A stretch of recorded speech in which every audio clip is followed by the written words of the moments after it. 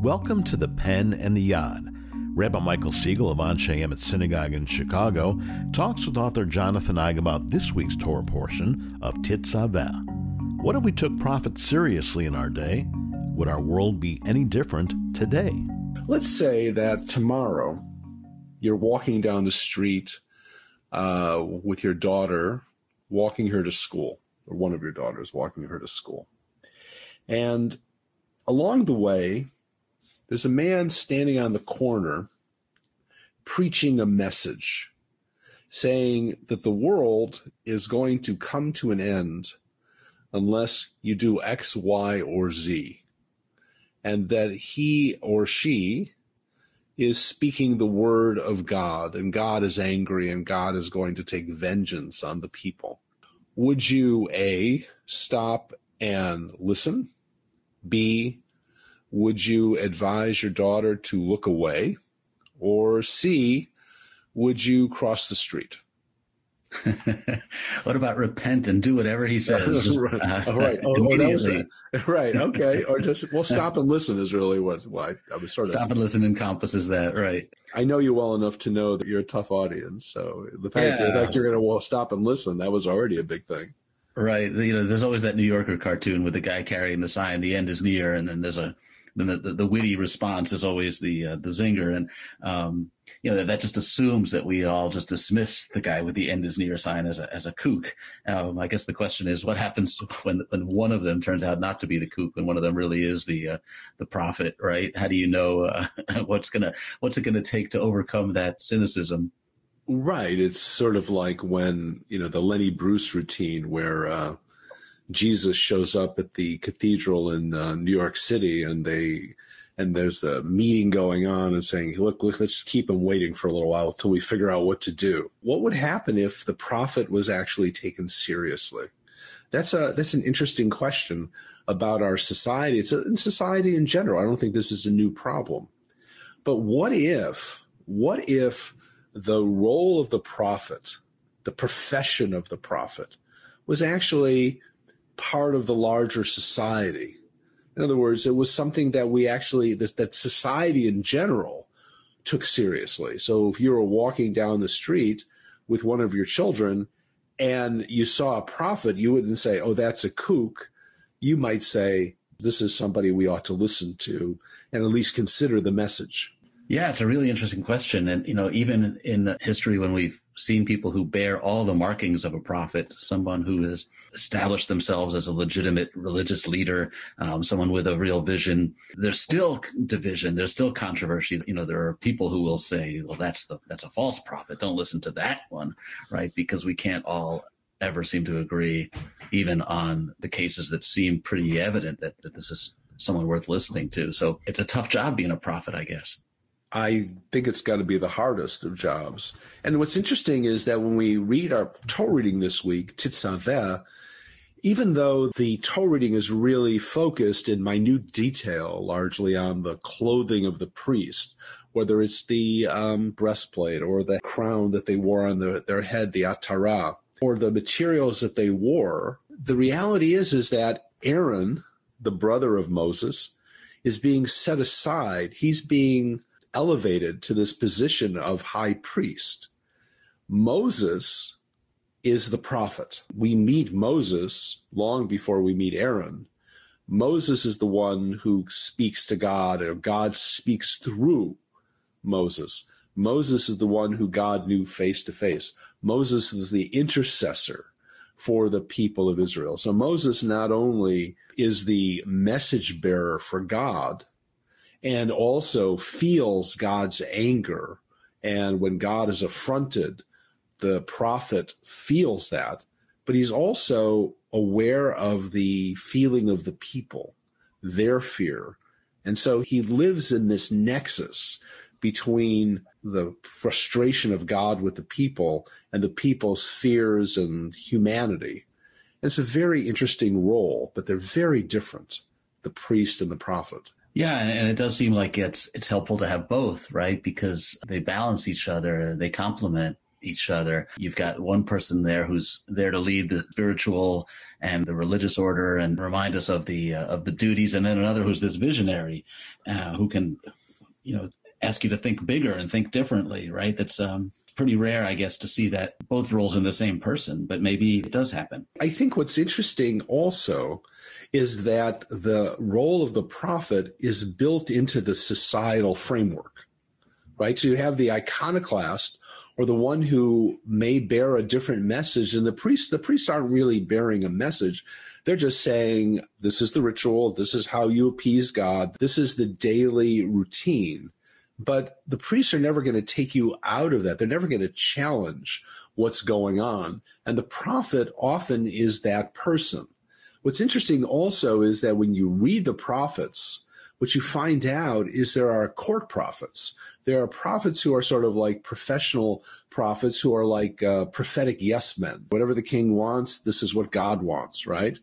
Whereas the other prophet, people like Isaiah or Jeremiah, the king locks Jeremiah up in jail. King Ahab tries to kill Elijah because his message is so dangerous for his kingdom.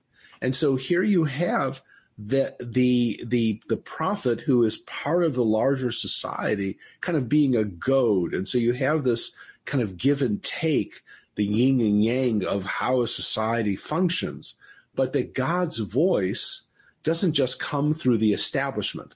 God's voice can also be heard through the people. And I think that's a really interesting idea, like especially in a world where so many are being silenced and not wanting to rock the boat, lest they be labeled in some negative way that on social media may cost them their job or at least cost them their social currency. And so it's just an interesting issue of, are we being silenced? Can we have that kind of conversation in our society? Is anybody willing to play the role of the prophet and then, also subject themselves to the negative aspects of that? Well, yeah, one of the interesting things about the prophet's role is that it almost inevitably invites cynicism, right? One of the first words you think of when you hear the word prophet is false prophet, because anybody who emerges as a prophet is almost inevitably is going to be accused of being a false prophet, because who gets to decide, who's really speaking for God? Who gets to decide who really has that connection? Even just assuming that someone in today's cynical world could emerge as a prophet it requires a great leap of faith.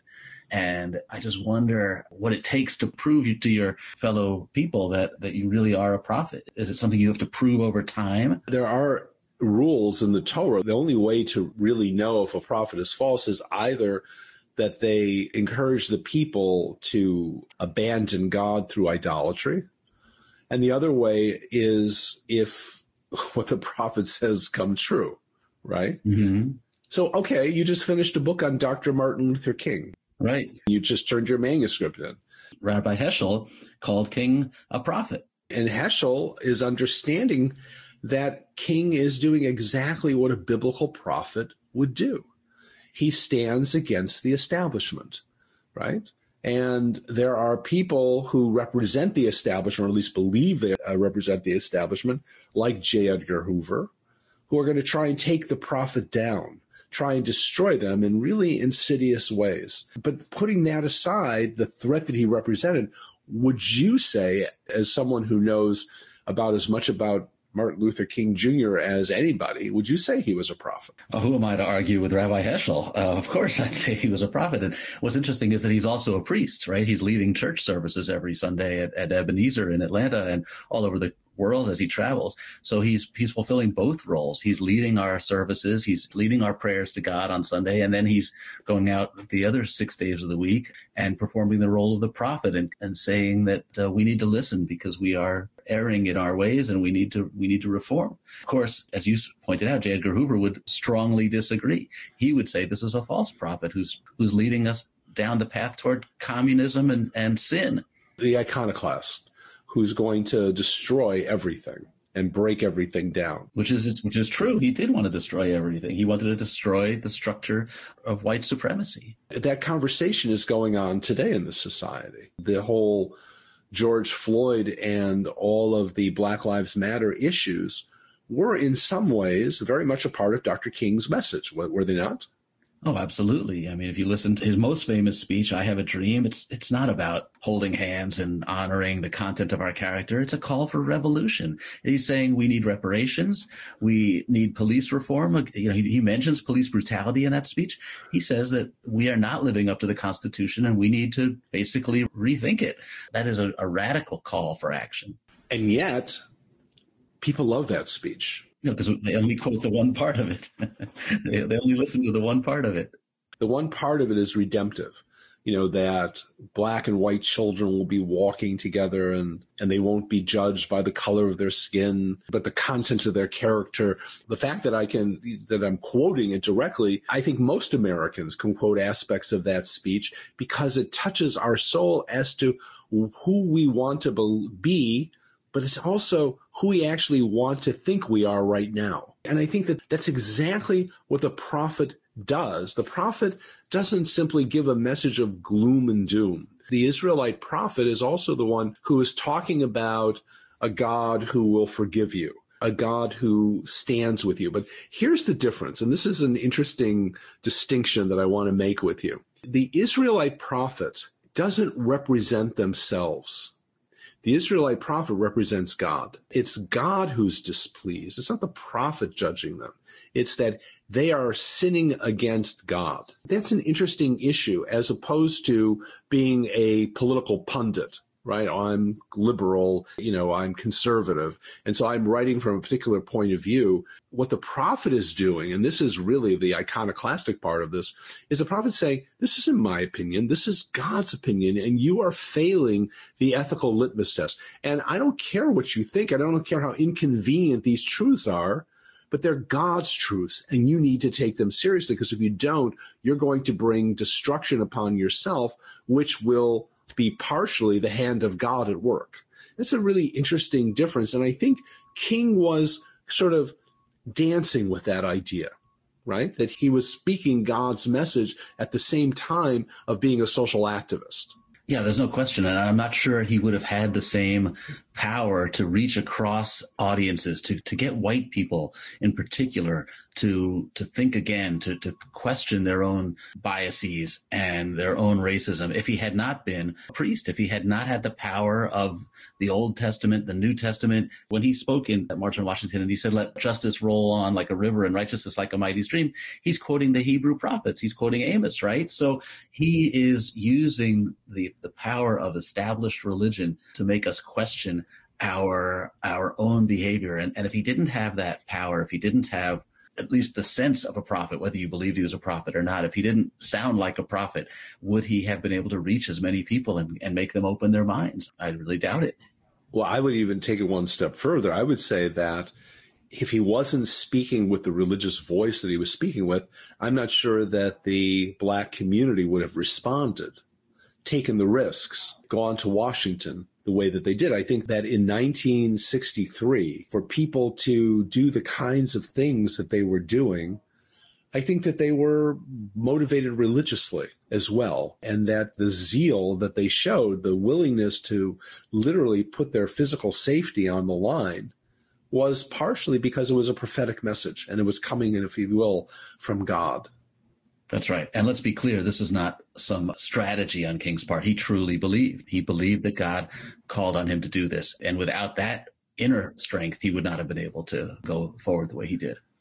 So in the end of the day, the relationship between Moses and Aaron, prophet and priest, is very much alive and well today. I think that societies need to make a place for the iconoclasts and also be willing to call out those people who are invested in the established rules because rocking the boat would affect them in some way, and allow them to turn a blind eye towards those in need. That's the tension. How do you create a society that's going to be able to sustain itself, but at the same time be self-correcting?